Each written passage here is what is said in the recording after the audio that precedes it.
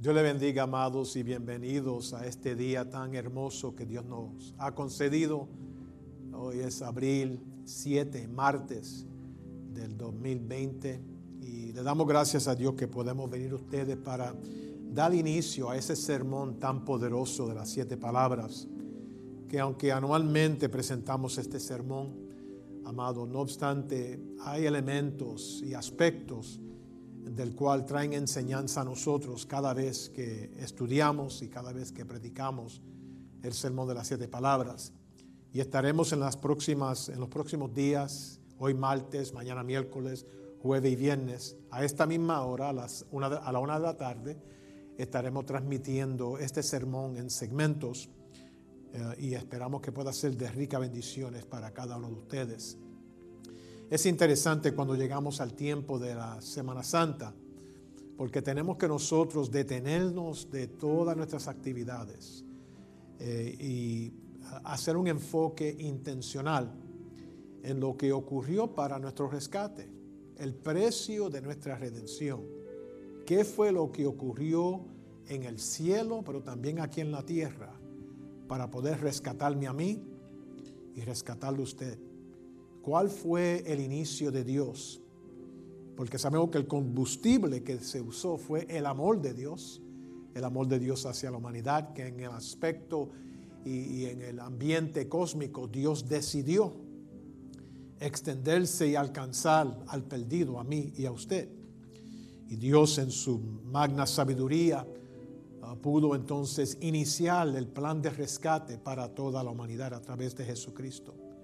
Pero sabemos que el Señor Jesús nació, se presentó al mundo, la encarnación inmaculada, que no la podemos entender, es un misterio, y se presenta ahora Dios entre nosotros, como habla el Evangelio de Juan, capítulo 1, que aquel verbo fue hecho carne y habitó entre nosotros.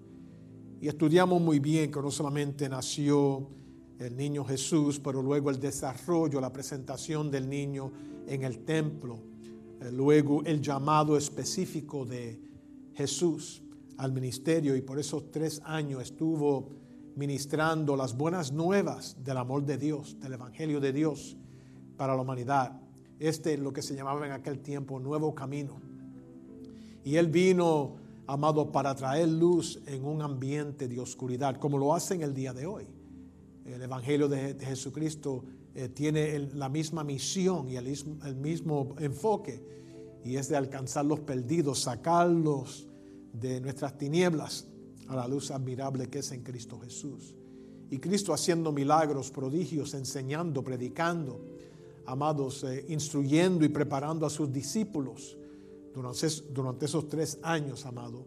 Y luego llega la culminación a los últimos momentos de su misión aquí en la tierra, donde es entregado por Judas, donde es arrestado y llevado ante las autoridades en una forma bien falsa. Vienen las acusaciones y viene entonces el juicio del humano, de las autoridades, donde fue sentenciado a muerte fuera de las murallas de la santa ciudad, porque él murió fuera de la ciudad, como dice en el libro de los Hebreos. Y allí, amado, dio su vida por nosotros. Fue arrestado, maltratado, inocente, muriendo por los culpables. Uno sin mancha, uno sin culpabilidad, ahora tomando el pecado y el cargo de la maldad de toda la humanidad. Y Cristo en su tiempo en Getsemaní, antes de ser arrestado, agobiado por lo que venía, porque él sabía, estaba consciente de lo que venía hacia él, fue sobretomado físicamente, emocionalmente, por aquello que le esperaba por delante. Y recuerdan, amados, que una de las declaraciones que él dice allí en Getsemaní es: Padre, si es posible, pasa de mí esta copa. Iba a ser muy difícil, pero él luego se entrega completamente, pero que no sea mi voluntad, sino la tuya sea hecha. Y viendo la agonía, viendo el dolor por nuestro rescate, no obstante, Él se somete obedientemente al plan de Dios el Creador. y va a la cruz del Calvario y dice que, amados, en aquel tiempo no simplemente fue la muerte de otro criminal, sino un inocente fue llevado al Gólgota para dar su vida. Y la naturaleza tiene reacción cuando sabe lo que el humano no se había dado de cuenta, y era que allí estaba muriendo alguien que no era simplemente otro hombre, otra persona, sino verdaderamente aquel que estaba presente en la creación del universo. La naturaleza pudo saber y discernir eso, lo que la humanidad no podía entender. La naturaleza lo pudo entender y se movía los cielos y la luz y las tinieblas y las nubes, la tierra, todo a una reacción, amados, fuerte. Porque allí el que participó en la creación en Génesis 1:1, el que fue participante de aquellas palabras, sea y fue, lo que vemos en Génesis 1, la creación, ahora estaba allí dando su vida por el rescate de la humanidad. Es colgado en un madero y es horrible, amado, para describir en palabras el horror de la crucifixión, donde los clavos traspasaron sus extremidades, donde fue rechazado por las autoridades y castigado, donde aún los discípulos se huyeron por su propia seguridad, porque se habían matado y estaban haciéndole esto al líder que iba a pasar con ellos. Y estaban escondidos y se congregó allí un grupo de personas, entre ellos su madre también, y algunos de los discípulos que no querían ser vistos en aquel momento. Y comienzan amado, a martillar esos clavos, a influir y poner en Cristo sufrimiento y dolor, clavarlo en un madero y luego elevar ese madero. Había un hueco en la tierra y elevan ese madero, y cuando el golpe del madero, el peso de la madera y del cuerpo de Cristo en el madero cae en aquel hoyo, como que rompe aún más el lugar donde los clavos habían traspasado su carne. Pero más que eso, era Cristo sabiendo en anticipación que iba a ocurrir una separación entre Él y el Padre. Pero sabiendo todo eso, sigue hacia adelante en esa vía dolorosa, en ese momento, trayectoria de dolor que iba a venir al Jesús. Y en este momento, amado, quiero transmitirle dos de las frases que el Señor pudo declarar en la cruz del Calvario. Dos frases. La primera es esa palabra de perdón, la cual se encuentra en Lucas capítulo 23, versículo 34, donde el Señor declara audiblemente, recobra fuerzas en su cuerpo atropellado y dolorido, recobra fuerzas, y Él declara con esa voz salvífica: Padre, perdónalos, porque no saben lo que hacen. Qué interesante para mí, porque es una contradicción. Cristo allí está muriendo no como Dios, porque Dios no puede morir. Él está allí en su eficacia como hombre, como humano. Y aún la declaración Padre denota hijo hablando al querido paterno. Y Cristo allí presenta para nosotros, en observarlo, una contradicción, porque era Dios, pero en este momento no era Dios. Entonces, si no era Dios, era hombre y no Dios, ¿cómo es posible que Él entonces puede ejecutar perdón? Porque dice: Padre, perdónalos porque no saben lo que hacen.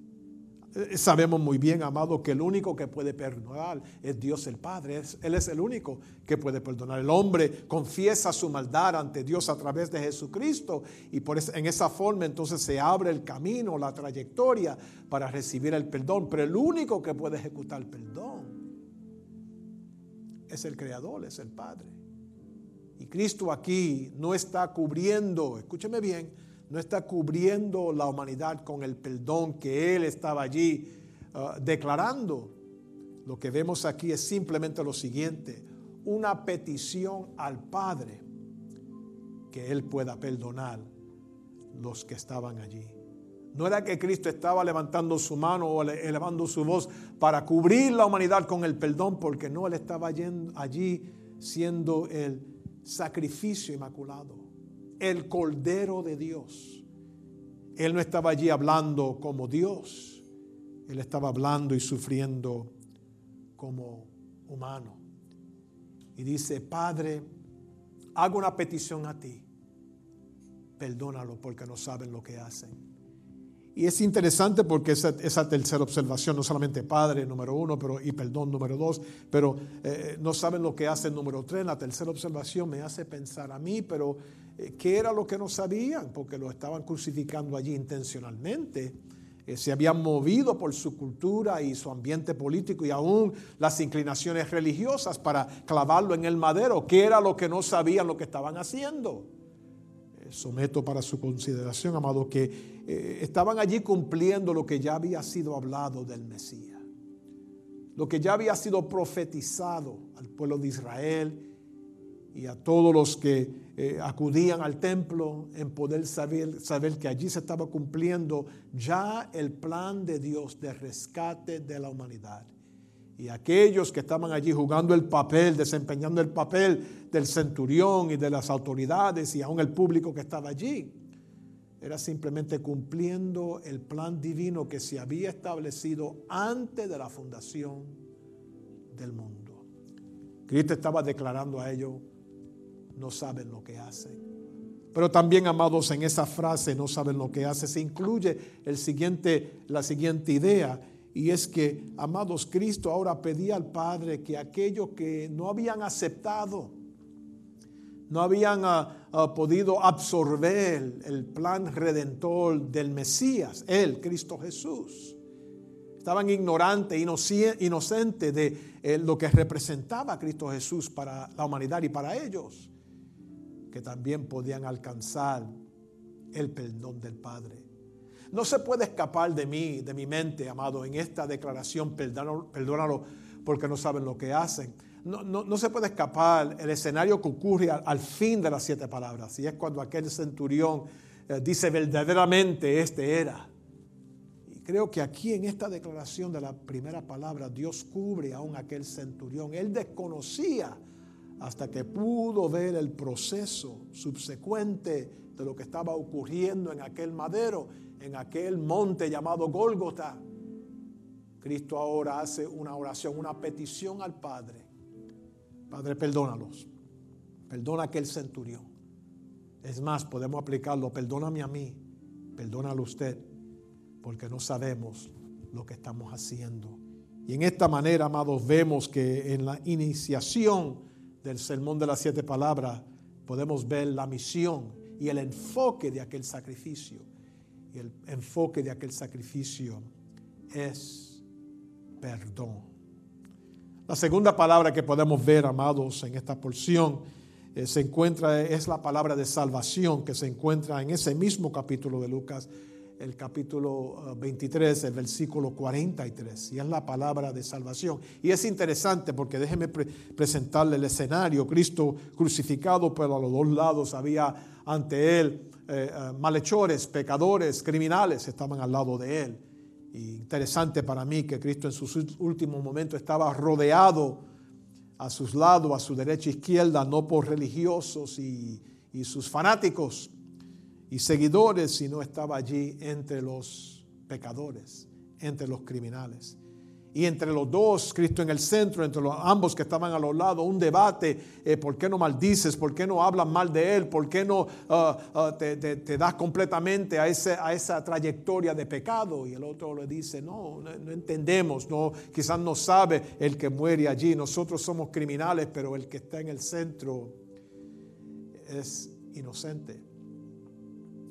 Y es cuando aquel crucificado al lado de Cristo le dice al Señor: acuérdate de mí cuando vengas en tu reino.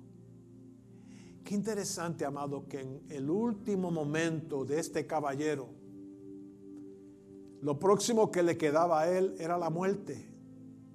Estaba allí en aquel madero también, pero pudo ver en Cristo Jesús esperanza para vida eterna.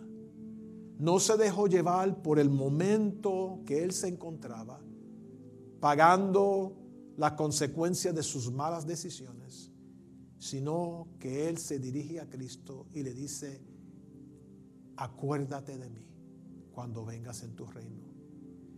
Y amado, esa palabra acuérdate es bien interesante en el original, porque no es simplemente hacer recordatorio, no es simplemente oír y escuchar y recordar los datos, la información, la imagen, el panorama de mi personalidad, sino acuérdate de mí en el original, lo que quiere decir, toma los pedazos de mi vida y hazme uno otra vez. Toma los pedazos de mi incredulidad, de mis desenfrenos carnales, de mis acciones de violencia, de la forma que hería a otros, de las cosas horribles. Toma los pedazos de mi vida y acuérdate, quiere decir, júntalos otra vez y hazme nuevo.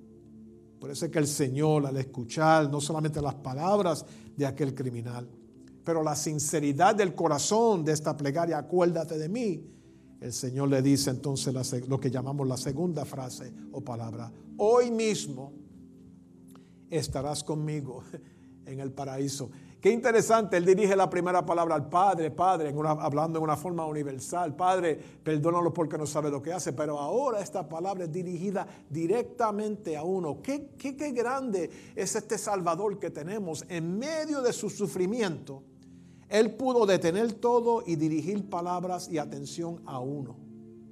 Hoy mismo estarás conmigo en el paraíso. Él dejó su sufrimiento, dejó el bullicio que había allí, la confusión que había allí, aún el despliegue de la reacción de la naturaleza, para dirigir palabras de consolación, de salvación a uno. Creo que nosotros debemos de aprender una lección de nuestro Salvador, y es que en el medio de la locura de nuestro día, de lo que tenemos que hacer y correr de aquí para allá, debemos de detenernos para decirle a uno: hoy mismo estarás conmigo. Y es un condenado, uno que va rumbo a su muerte, sufriendo consecuencias de sus decisiones. Cristo saca un momento para poder tocar a aquel marginado, aquel que estaba rechazado por las autoridades, sentenciado, no por aquel vestido en un despliegue real, sino aquel que lo que parecía y era pecado.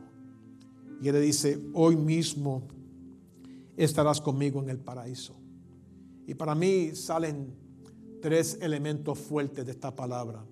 Primero, hoy mismo. Fíjate, hoy es el día de salvación.